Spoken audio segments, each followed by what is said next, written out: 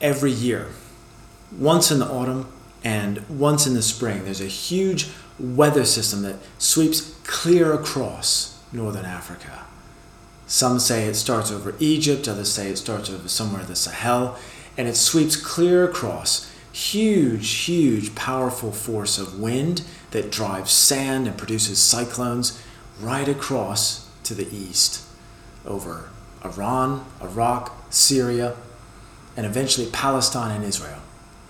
Simultaneously, another system forms over Turkey, somewhere over Turkey, and drives south, also hitting those same regions, ending up in Palestine and Israel. Such a massive climactic weather system that it can produce the effects of dust storms as far away as Rome, where at certain times of year the city can seem to be inundated with a red-orange fog. The fact that these two come together in their power is phenomenal. It's a real force of nature. In the process, it lifts some 40 million tons of dust from the earth and drives it 5,000 kilometers away to the Amazon, producing one of the most fertile regions in the world. And it is a real force to be reckoned with in terms of human existence. British troops in World War II came up against Rommel's Afrika Korps, but that actually wasn't the only obstacle. These dust storms, these cyclones, also made life incredibly difficult, raised the surface temperature of the earth to about 55 degrees Celsius, created 900-meter walls of sand through which no battalion could move through. And in fact, some men lost their lives as a direct result of these sandstorms. It was a similar experience for Napoleon troops, and it was a similar experience for Allied troops during the Iraqi invasion. This real force of nature. And in fact, while meteorologists and climate scientists have studied this and documented this, our knowledge of this event goes even further back to the Bible. And in fact, it's this sandstorm, this Hamsin in Egyptian, that is credited with being the storm that drove the Red Sea wide as Moses raised his arms, creating a land channel for the Israelites to pass through. It's been known, this Hamsin, to dissipate after 3 days. So where the tides have been pushed back, suddenly they come back in. And it's no doubt that Pharaoh's armies found themselves inundated by the waters of the Red Sea. What a demonstration of power.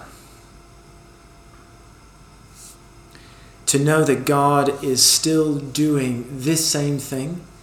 He's doing new things, but he's doing this same thing and has been doing it for thousands of years. And we're still documenting this thing as a force of nature. And the amazing thing about it is anybody who's there who sees it can't deny what they're seeing, this force of nature. Any human being can be a witness to this power of God. It's in the prophecy of Joel that we see the same climate event mentioned again. But what's so fascinating is that he describes it in such a completely different way, and yet he's referencing that same force of nature that drove Pharaoh's armies to destruction. Joel uses a particular word in the Hebrew. It's ruach, wind, but really more of a driving wind that's a kind of breath. It is a divine breath, is the very breath of God.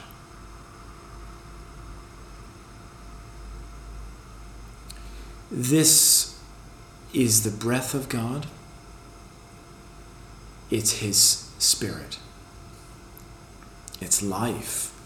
And it's the same breath of God mentioned in Genesis 1, at the beginning of God's creating of the heavens and the earth. When the earth was wild and waste, darkness over the face of the ocean, the rushing spirit, the Ruach of God, hovering over the face of the waters. And again, in Isaiah 63, they remembered the ancient days, him, God, who pulled his people out of the water.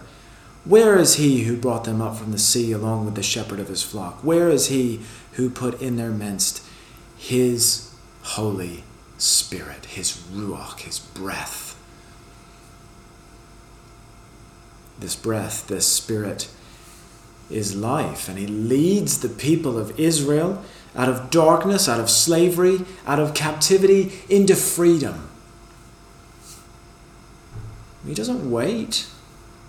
He doesn't put things on pause or hold. Listen, guys, redemption's coming, but you're just going to have to wait a while. You're going to have to wait till the final judgment. You're going to have to wait till the resurrection. According to Joel, that never happens. He doesn't wait. And there's a temptation to read Joel as this kind of apocalyptic, deadly voice who's talking about the second coming or the destruction of the earth or the coming of the Antichrist. Be careful what you view on YouTube. Don't trust all that stuff out there, okay? Reality is, those stories, those takes on Joel reduce the power of his prophecy. They diminish what he's trying to say. So what is he trying to say? To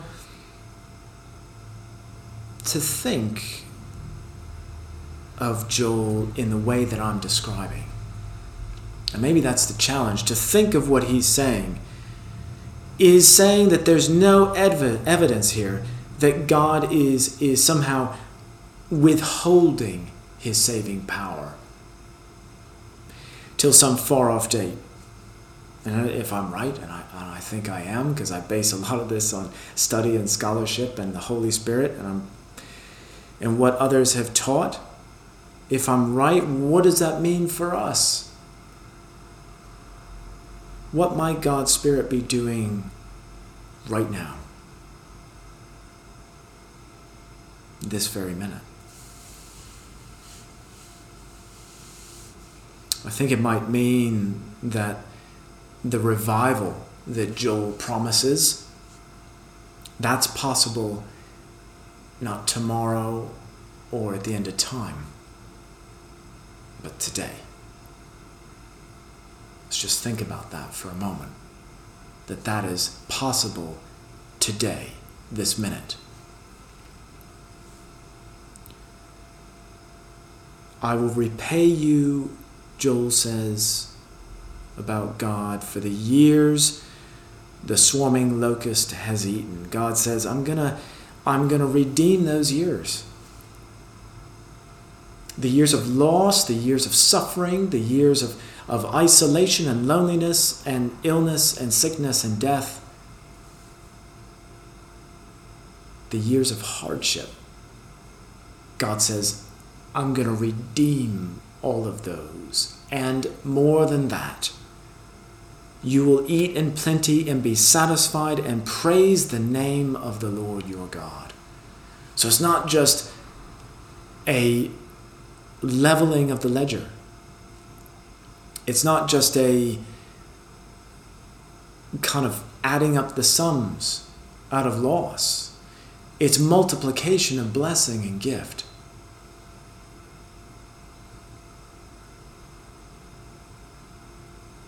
Joel is telling us that this is imminent. It's happening. It's our present reality. And and that's that scary bit in verse 30. I will show wonders in the heavens and on the earth, blood and fire and billows of smoke. The sun will be turned to darkness and the moon to blood, and everyone who calls on my name will be saved. Well, this is stuff that's already happened. Joel he's not prophesying here. He's saying this is the reality of what God is actually doing and what he's done in the life of the Israelites.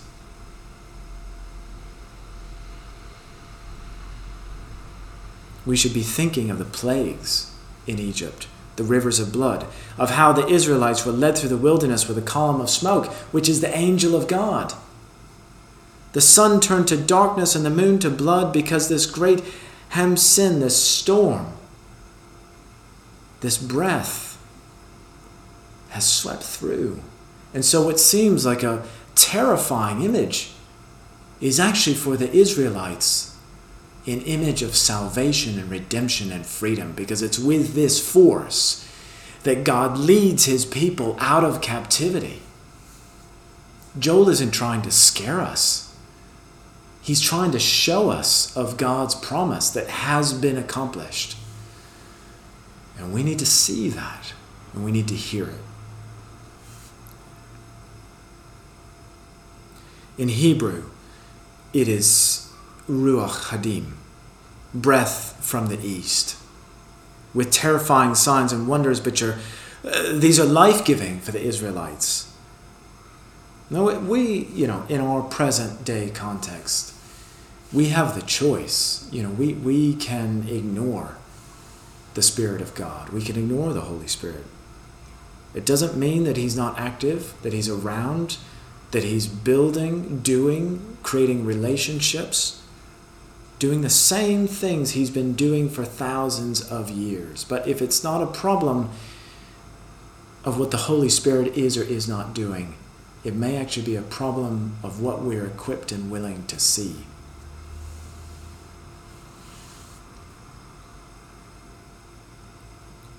The question is, when we see the power of God, the actual power of God, what goes through our head? What do we think? What do we believe? Is this just another dust storm? Or is this Ruach Hadim? Is this the breath of God? Is it God, or is it just coincidence? It just so happens that I don't really believe in coincidence. I don't believe it's a coincidence that I got back from Afghanistan unharmed. I don't believe it's a coincidence that at my lowest after the war, when I was trying to pick up the pieces, I don't believe it's a coincidence I heard a voice calling to me literally out of the wilderness. I don't believe it's a coincidence that the voice that led me out of that wilderness still speaks to me, and I don't believe it's a coincidence that is when I started reading the Bible. And I don't believe it's a coincidence that I began to feel some of God's pain in that situation when he looks at the world, and some of his overwhelming joy at being our Father. And I don't believe it's a coincidence that I really started to pray out of desperation, out of hope, out of joy, and out of pain, out of anxiety. And I don't believe it's a coincidence that the hope I began to feel for my life was what God wanted. I don't think that was a coincidence. And I certainly don't think that it's a coincidence that I'm here today, speaking to you in the middle of a pandemic. The reality is, Jesus is here. He's here. He's where you are. He's in this, what we're doing. As real as daylight, as real as life, as real as breath itself.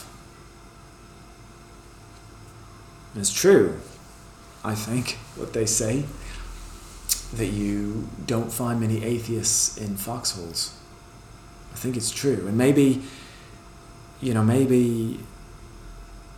I was fortunate in a way to have some hard realities of life taught to me so that I could see the distinction between what is true and what is not, between what is life and what is not. But the reality is people are getting healed all the time. These signs and wonders that Joel talks about, people are being saved. People are being delivered from evil spirits. And some of this, by the way, is happening in this community. Let's just put a name on it. Jesus is active doing those things in Lark Hall, in Swainswick, in what he's doing those things where we are.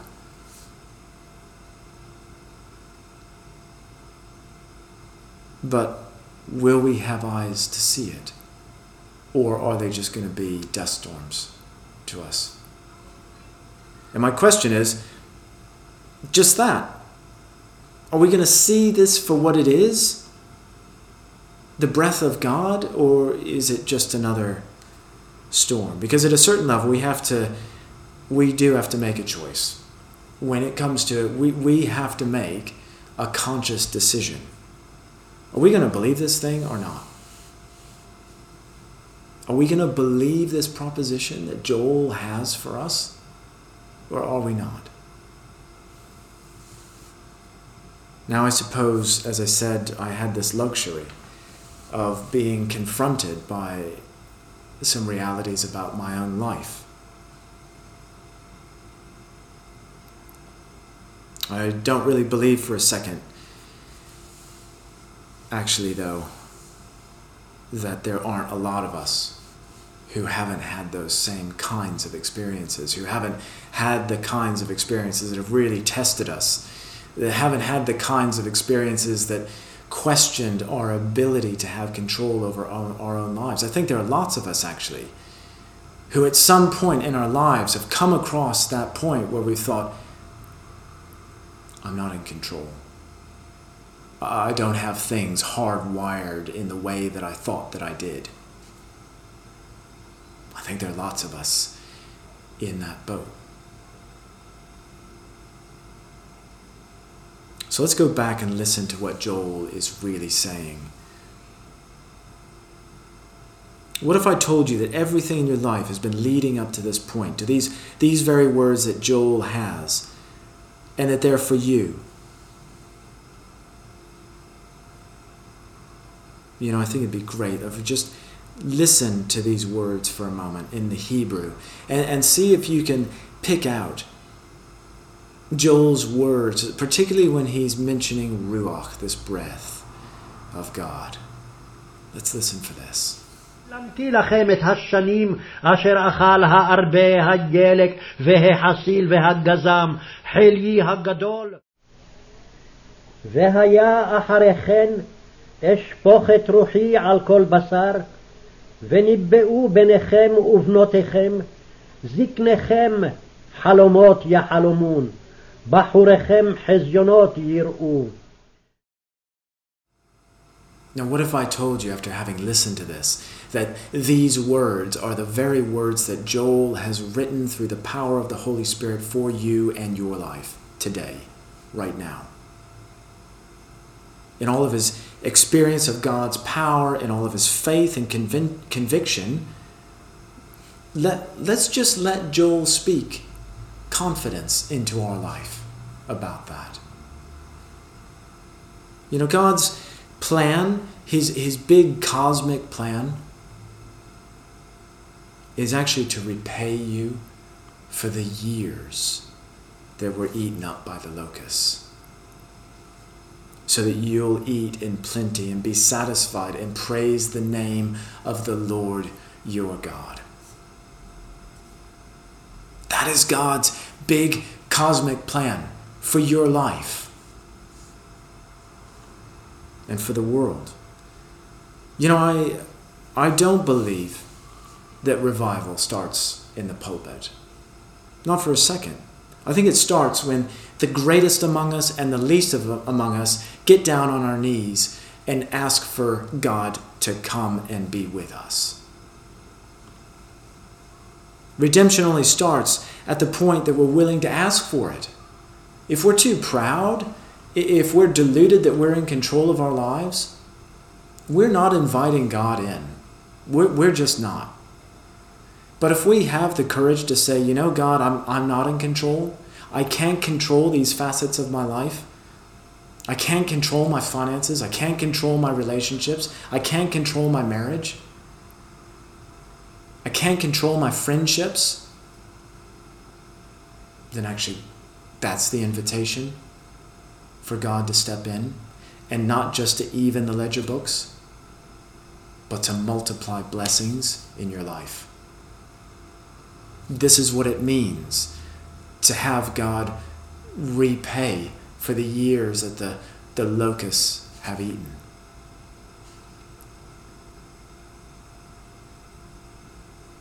And so yes, I do feel lucky. I have been absolved of any illusion that I can be master and commander of my own life. And I'm so grateful that that lie has been buried 6 feet under a stone cold, empty tomb somewhere outside of Jerusalem. And so in some ways, maybe it was easy for me. I don't know. But you know what? I do know this. I want those years back. The years that I lost, I want them back. And I want God to do something about that. And you know, I feel like He is. The more years of life I have on this earth, the more I feel that God is doing something to redeem my past, to bring some element of goodness and wholeness out of what I went through. And in the midst of that, to build this tapestry, this picture of joy. What an amazing thing. To have your tragedy, your loss, your depression transformed into joy. That's what it means to have your years restored.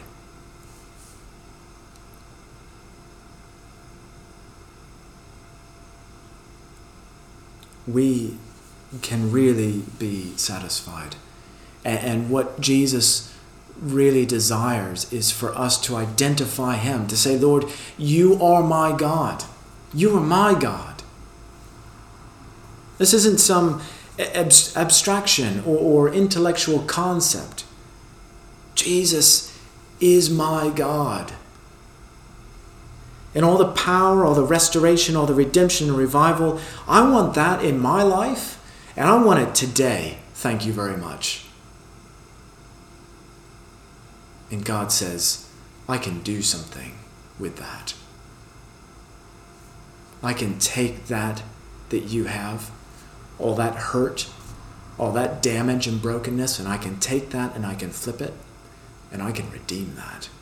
In your story of which you may have been ashamed, of which you may have been embarrassed, God says, I can take that story and I can make it a noble story, so that when you share it, people will stand in awe of the power of God to transform lives. And that can be true of your life. Did you know that? Do you believe that? Joel says this is possible, and it's possible today.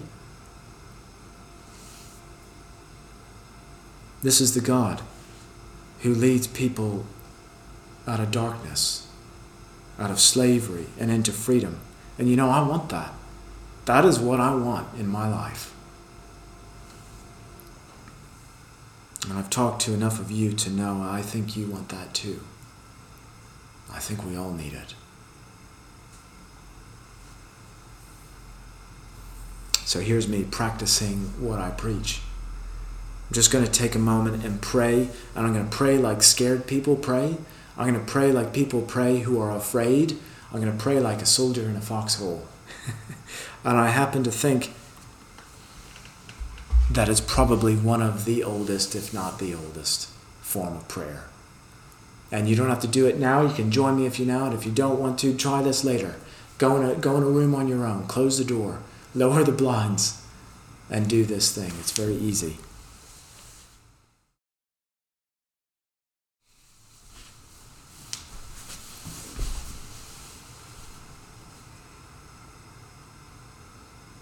You know, when you're down here, chances are you may find that God is down here with you. Don't be surprised by that. Will you pray with me? Heavenly Father, we come to you on our knees. We declare in front of you that we are willing today to receive you as our God, our Lord. May your name be praised, Jesus Christ. Fill us with your breath, Holy Spirit, your breath which is life and goodness and joy and restoration and redemption and, yes, revival. And in the name of Jesus himself, whose power is limitless, we pray. Amen. God bless you guys.